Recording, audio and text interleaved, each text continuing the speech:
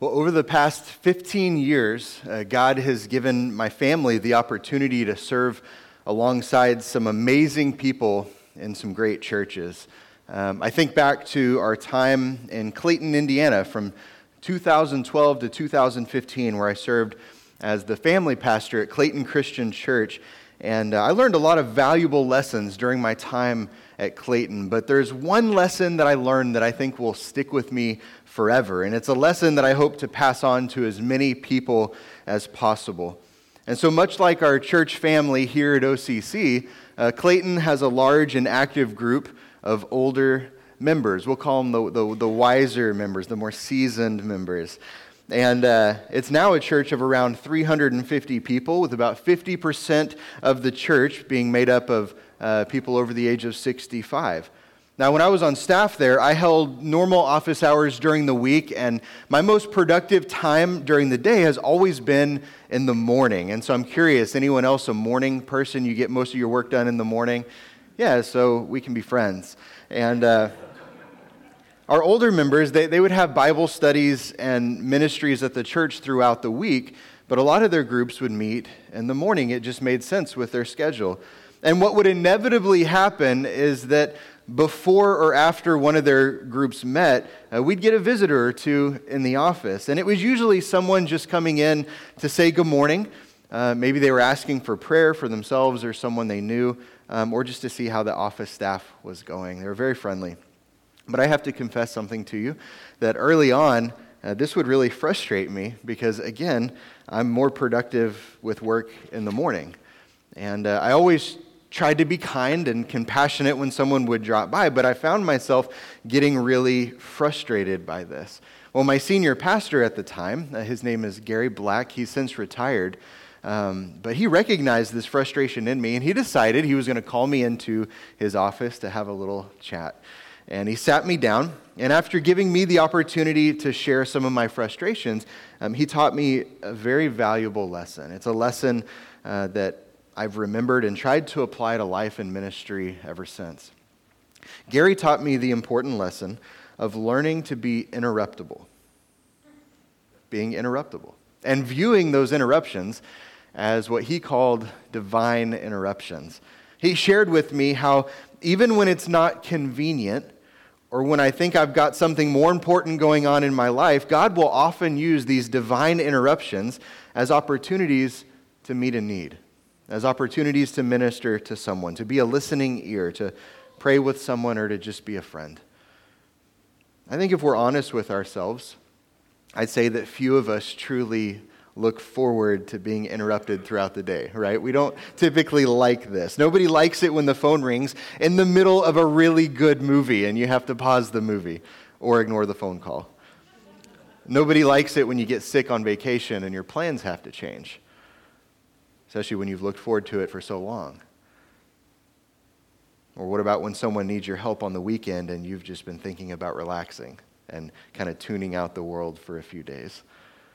Few people experience interruptions like these and they say, man, this is so exciting. This is exactly what the doctor ordered. This is what I needed. Let's face it, if you could choose to be interruptible or not, I think 9 times out of 10, you'd probably choose not. We don't like interruptions too often. As believers, many of us, and I've seen this in your lives, many of us have learned over the years to treat interruptions as divine interruptions, even if we don't always get it right. You know, the phone rings in the middle of a good movie and you pause the movie. You answer the phone and you look for a way to meet a need. You get sick on vacation and you remember the wise lessons that your pastor has taught you, that God never wastes a hurt, that there's purpose in the pain. A friend or a neighbor reaches out over the weekend and you realize that you may be God's answer to that particular need. You may be the answer to the prayer.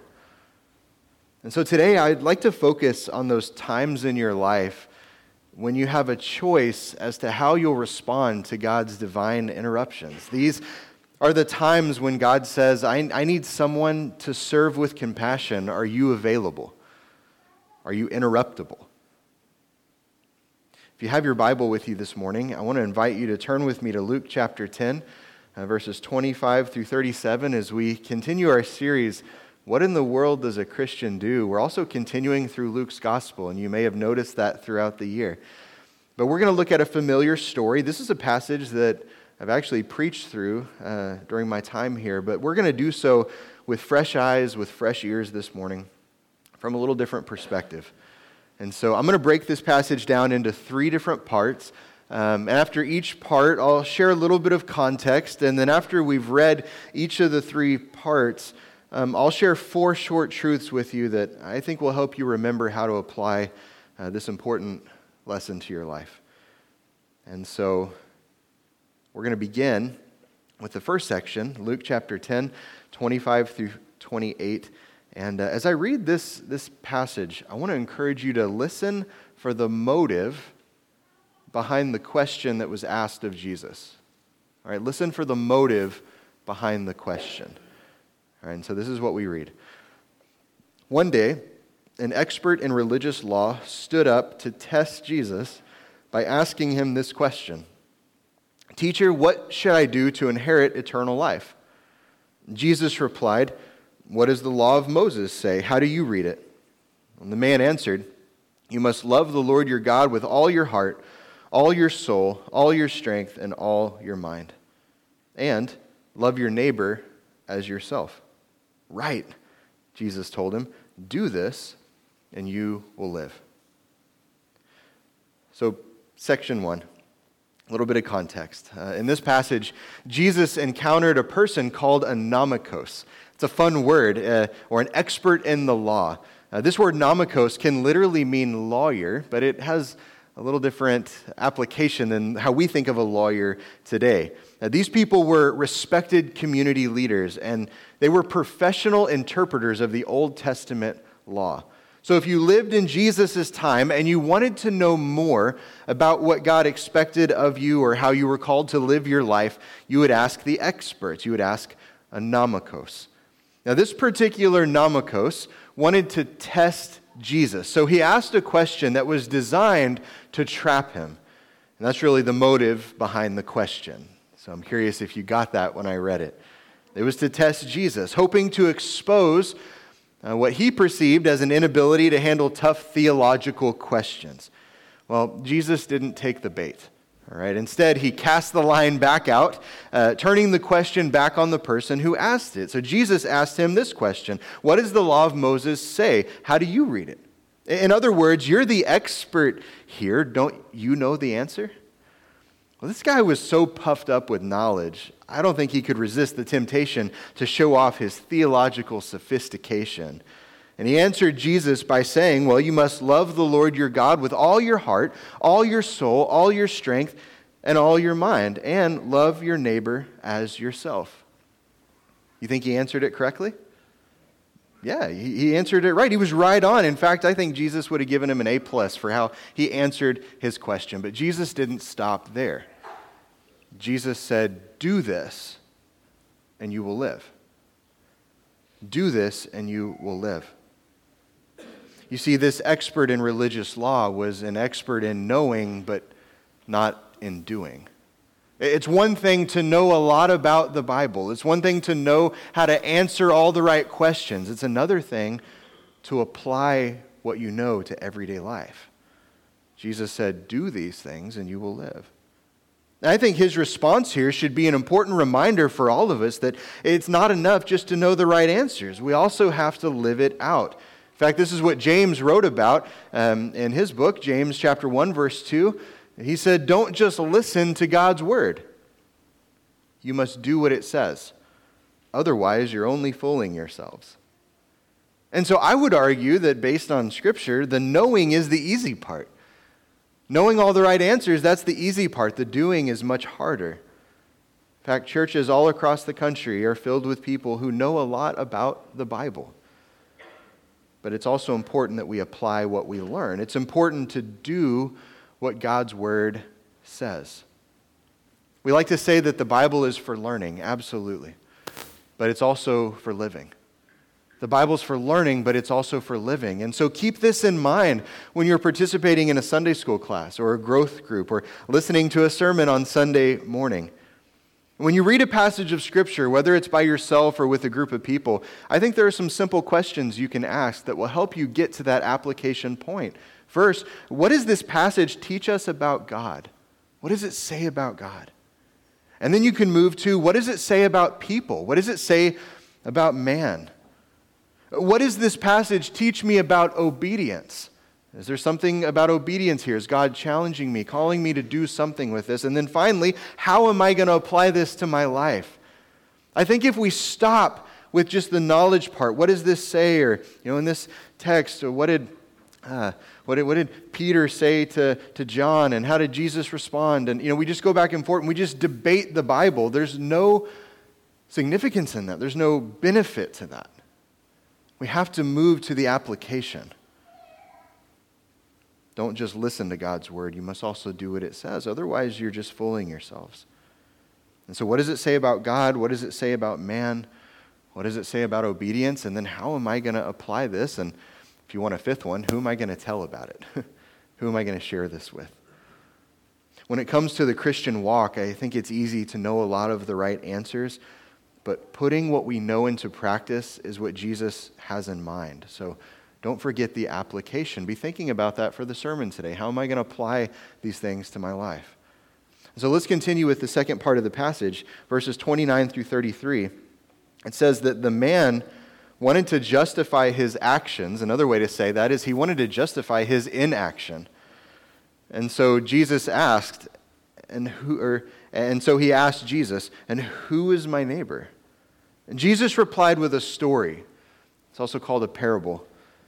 He said that a Jewish man was traveling from Jerusalem down to Jericho, and he was attacked by bandits. They stripped him of his clothes, they beat him up, and left him half dead beside the road. So this is a pretty gruesome scene. By chance, a priest came along. All right, so your pastor's walking along the side of the road. When he saw the man lying there, he crossed to the other side and passed him by. He didn't take time for the man. Then a temple assistant walked over and looked at him lying there, but he also passed by on the other side. And verse 33 said, then a despised Samaritan came along, and when he saw the man, he felt compassion for him. So this teacher of religious law, this Namakos, wanted to defend himself, justify himself by narrowly defining a single word, and that word is neighbor. Who is my neighbor? See, for this man, the command to love your neighbor meant loving the people who looked like him, the people who had the same beliefs and were easy to get along with. And if a person didn't fit into this category, if they didn't have these qualifications, in his mind, they didn't fit into the neighbor category, and the law simply didn't apply. We've already seen how his first motive was to test Jesus. In verses 29 through 33, we're given a second motive, and that was to justify himself. That word justify in this passage, it means he tried to excuse himself. So he's saying, I know what this says, but I'm going to find a loophole here. I'm going to try to excuse myself from doing what it says. He tried to excuse himself from having to follow the command to love his neighbor. He tried to do the same thing that the old comedian W.C. Fields tried to do when he was caught by his peers reading the Bible. He said, I'm just looking for loopholes. You see, Fields wanted to know the bare minimum. He wanted to know how little he could do for how to get through life and make it to heaven. He tried to justify his inaction. And so we're familiar with the parable. The parable of the Good Samaritan absolutely is about helping those who are in need, serving others with compassion. But it's also about the excuses we tend to make not to serve others. We make up all kinds of excuses for why we can't serve or help other people. We tell ourselves that we can't help someone because it's too dangerous. Maybe that's, a mission trip opportunity or something. Maybe it's too involved, it's too time-consuming, or we don't have enough money to meet the need. Jesus used several characters in this parable to turn all of these excuses upside down and to illustrate an important truth. And this is that upside-down living of what it looks like to follow Jesus. And so first, we're introduced to a group of bandits or robbers. These are not good men. There's also a Jewish man who got robbed. He was beaten so badly, the Bible said he was left half dead. And then we have what I think are the three main characters here. The first character is a priest. And the office of priest in Israel was extremely important. You have to understand that. They represented the people before God. And they offered the various sacrifices prescribed in the law. And so that was a very important role. Second, you have this character, the temple assistant, or the Levite, who was also held in very high esteem. And like the priest, this guy should have known what to do when encountering someone who was in need. And then finally, we are introduced to the Samaritan. Now, he's the person that you'd likely be afraid of if you met him on the street. You see, these two people, the Jewish man who was beat up and left for dead, who was attacked, and the Samaritan, they were natural enemies. And there's a number of reasons for that, why they would have been natural enemies. One of the reasons was ethnical hatred. Ethnical hatred. The Jews saw themselves as pure descendants of Abraham, while the Samaritans were a mixed group of people who were produced when Jews from the northern kingdom intermarried with the Assyrians, and it's kind of a messy story. The Jews actually called the Samaritans half-breeds. That's how they referred to them. They were less than to them. And these two groups, they absolutely despised one another. The Samaritans felt the same way about the Jews. By using a Samaritan really as the hero here, Jesus pointed out that it doesn't matter what you call yourself or what others call you, how other people see you. What truly matters is who you know and who you live for. Lots of people call themselves Christian, but they don't actually live and behave as the Bible teaches us to live and behave. And there's no outward fruit of the inward transformation that should be taking place. Again, we tend to make all sorts of excuses for our inaction when it comes to serving others and living for God. The leader of religious law, the Namakos, he wanted to justify his inaction by asking the question, who is my neighbor anyway? Who is my neighbor? He wanted to do the bare minimum. And friends, I'm afraid that many Christians try to do the same thing today. They try to just skirt by without really using the gifts that God's given them, without being part of a church body, without being the hands and feet that Jesus has called us to be. And so that brings us to the third and final section here, verses 33 through 37. Remember, we ended the last section with the Samaritan having compassion on this guy, but listen to what compassion leads to. It's really an action. It says, then a despised Samaritan came along, and when he saw the man, he felt compassion for him. Going over to him, the Samaritan soothed his wounds with olive oil and wine. He bandaged them. And then he put the man on his own donkey and took him to an inn where he took care of him. The next day, he handed the innkeeper 2 silver coins, telling him, and I love this, take care of this man. If the bill runs higher than this, I'll pay you the next time that I'm here. In other words, regardless of how much the bill is, I'll cover it. Start me a tab. And Jesus said, now which of these 3 would you say was a neighbor to the man who was attacked by bandits? And Jesus asked. The man replied, the one who showed him mercy.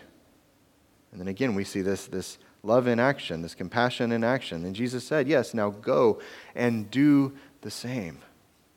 Do the same. So Jesus used this parable to show us the example of a person who decided to look past excuses to stop and serve. The Good Samaritan chose to respond positively to this divine interruption. He was interruptible even when it wasn't convenient or comfortable. And so what I want to do based on this passage is share just 4 short, important truths with you that I think will help you begin to respond to those divine interruptions in the way that God's called us to. And so number 1, if you're taking notes, is that this interruption took a risk. It took a risk. And we see this in verse 30. It says, Jesus replied with a story. A Jewish man was traveling from Jerusalem down to Jericho, and he was attacked by bandits. They stripped him of his clothes, beat him up, and left him half dead beside the road. You see the risk here? You see the danger here?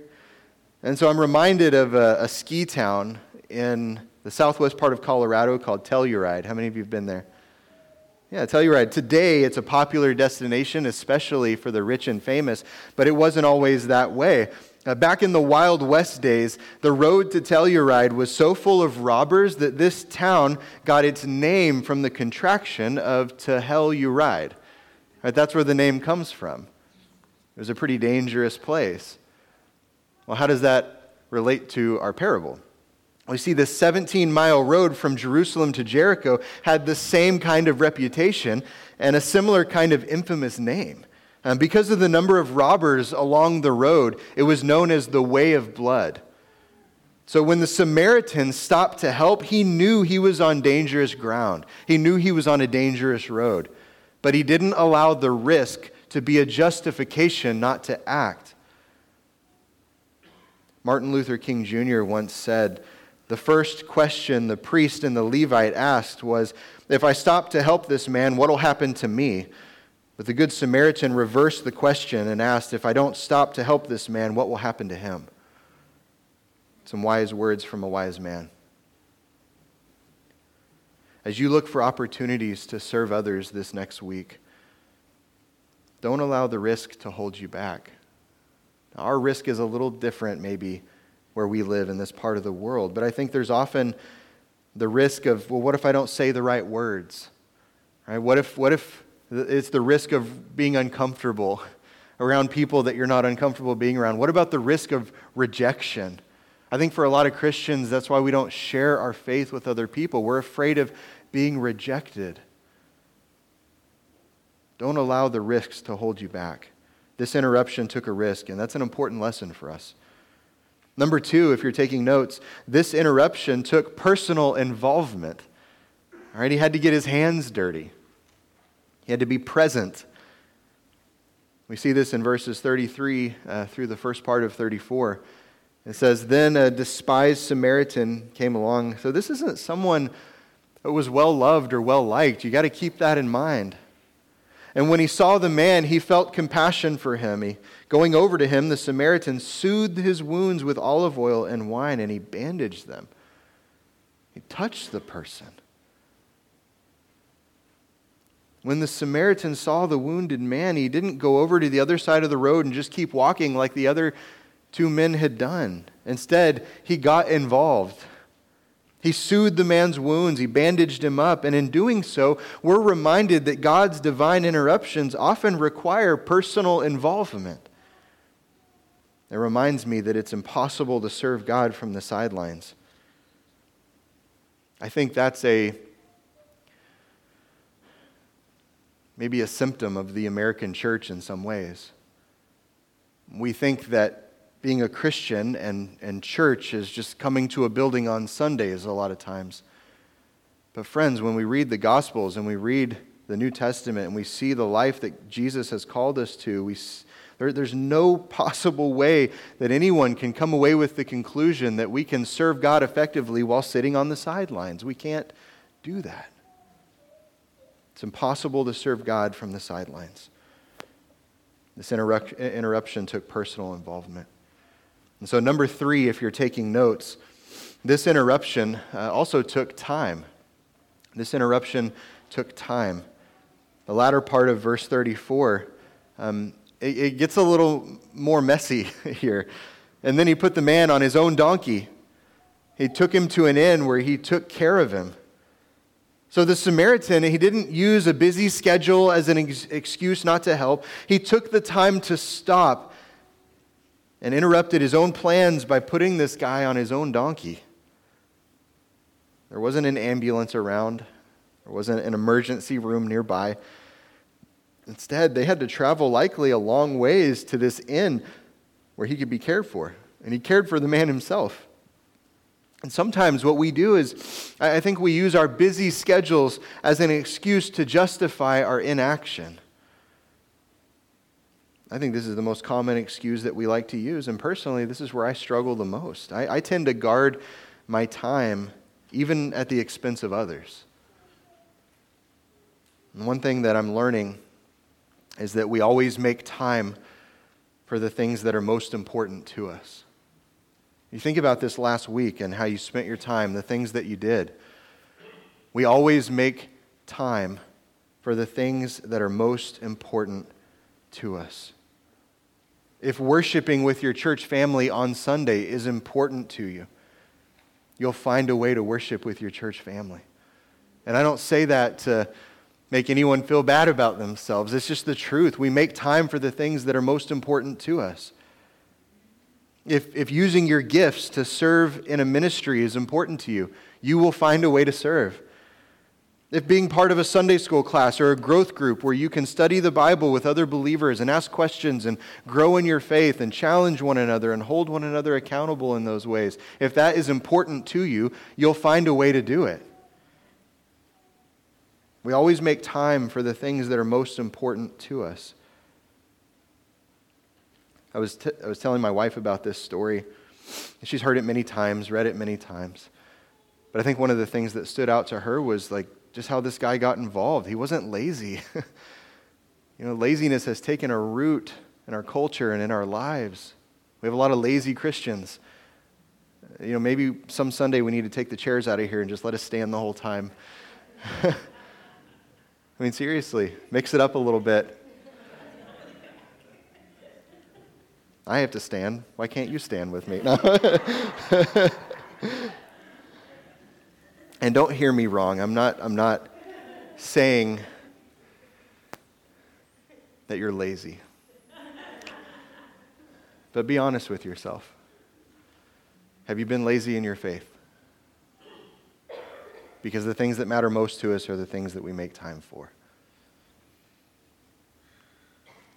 We give our attention to the things that matter most. And so this interruption, it took time. It took time. God's divine interruptions often take time. Number 4, if you're taking notes, this interruption took money. It took money. Verse 35, we see it very clearly. The next day he handed the innkeeper 2 silver coins, telling him, "Take care of this man. If the bill runs higher than this, I'll pay you the next time that I'm here." And so if you read in between the lines, it seems like the Samaritan regularly visited this road and possibly had stayed at this inn before. "I'll pay you the next time that I'm here." He had a relationship with this guy. He gave the innkeeper some money. He asked him to take care of the man, and if the bill ended up being higher than what he originally gave, he offered to pay the difference the next time that he came around. The Samaritan didn't use money or a lack of money as an excuse not to serve. And we don't know what his financial situation was like, right? We don't. But I think the principal truth here, the lesson, it really doesn't matter. Margaret Thatcher, who was a Christian woman, the former Prime Minister of the United Kingdom, she once said that no one would have remembered the Good Samaritan if he'd only had good intentions. He had money as well. What's the point? It often takes resources to help others who are in need. I believe the church has unlimited resources. I do, because if the church is the bride of Jesus, and God is our provision, I think the church has unlimited resources. And sometimes we allow our perception of a lack of resources to maybe hinder what we engage in or don't engage in. I have seen in my 5 years here that anytime this church steps up and sacrificially gives towards some kind of mission, some kind of cause that will further the kingdom, God blesses that. He blesses it.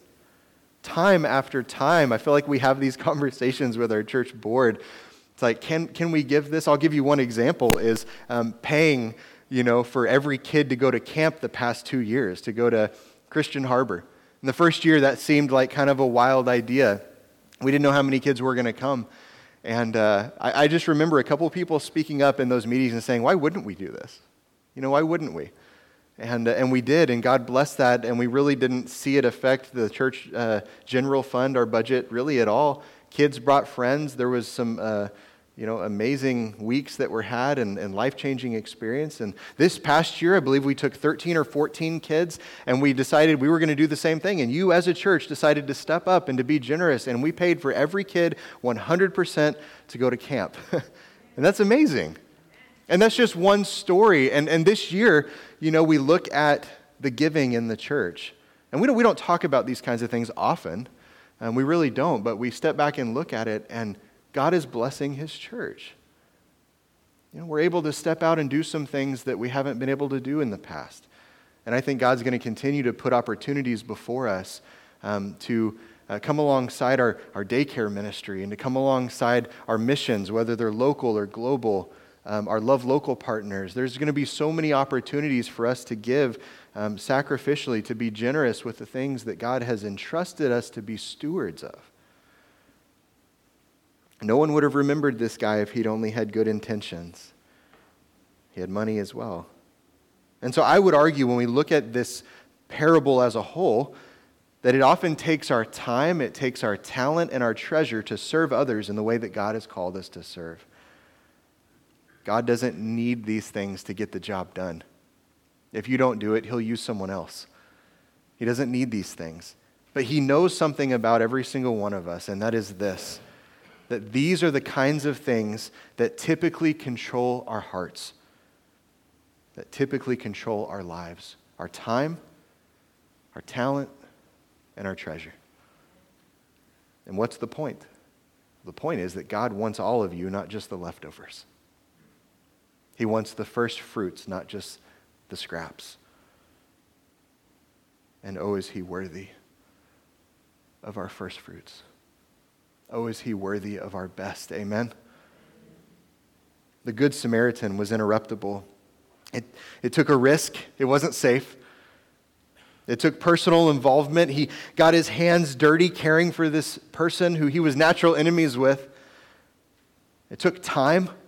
His own plans were changed so that he could meet a need, and it took money. He was willing to serve regardless of the cost. And so my question for you today is this, that when God puts an opportunity in front of you, when He knocks on the door of your heart and He asks, "Are you interruptible?" what are you going to say? Yes, Lord. I want to challenge you to respond positively to God's divine interruptions. Don't be like 2012 Craig, where I'm sitting in my office and I was bugged and it was a burden. Thankfully, I had a pastor that sat me down and taught me a few things. And I'm still growing in those. Thankful for God's mercy and His grace like we sing about. Say yes to the opportunities that God puts before you to serve Him by serving others. And follow Jesus' command in Luke 10, verse 37. Go and do the same.